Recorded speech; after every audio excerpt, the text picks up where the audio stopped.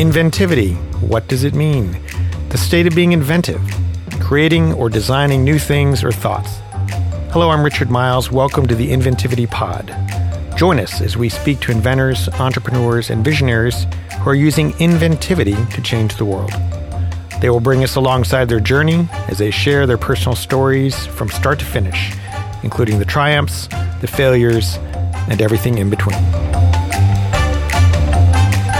So James, we're calling Radio Cade the Inventivity Pod now. Take a stab. What is inventivity? I'm sure listeners want to know. Inventivity, a noun, is a word that we've created here at the Cade, and essentially it's an inventive mindset. It's creating new things, embracing problems without apparent solutions, believing failure can be just as useful as success, taking risks and being resilient despite setbacks, and anticipating that solutions often come from surprising sources. Richard, you and I have seen this in every episode we've done, and now we're just formalizing it with inventivity, a name that we think fits more appropriately. You know, we're really excited about this word because I think it captures something that we've been trying to bring out in this podcast. And as you said, James, it's sort of this mix of creativity and invention. We're so excited about the word, we've actually trademarked it because we know other people are going to steal it.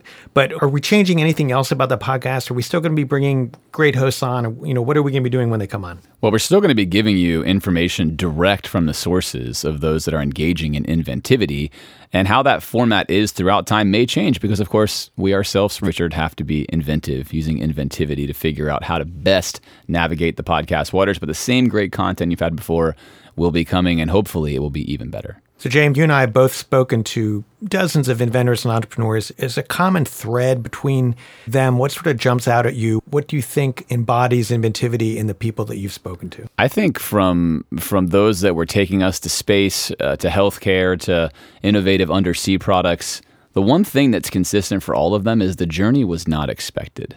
Unexpected things happen. Oftentimes there were significant setbacks or failures, but the stories as we imagine them for the Elon Musks of the world or others are not linear. They're often filled with very interesting moments that make or break, essentially, what these entrepreneurs' stories were. One thing that jumps out at me, James, is to riff off of your point there, is they have unusual backgrounds, or a lot of them have unusual backgrounds. They have unusual educations. Their parents did different things. They grew up in different places.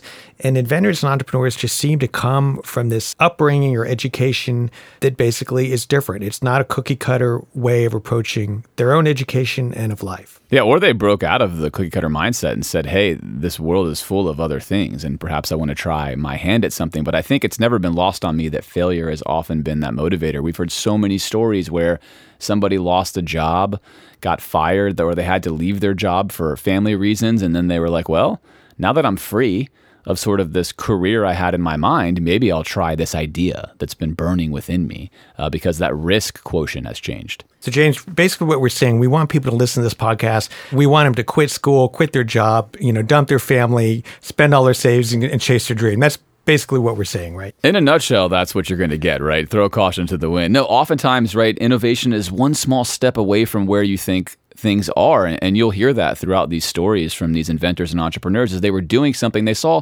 one small tweak, one small problem, and that may have launched them into an entire new field, or it may have just launched them into the next great iteration of what they were already studying. This is what I like about talking to our guests, too, is because most of us are not research scientists. We're not, in fact, going to be inventors with a patent. But we take away from this ability to problem solve, as you said, to look at life and problems slightly differently, step outside of ourselves, figure out, is there another way I can do this? And that really, I think, is a core of what we're trying to do with this podcast. Yeah, absolutely. We hope that you, the listener, takes away the inventivity mindset. That's really what we're doing this for, that you yourself can apply these ideas into your own lives, create your own solutions to problems that exist within your world, and really spur you on to do more with the resources around you. Inventivity, it's a brand new word. I hope people everywhere start using it. Me too.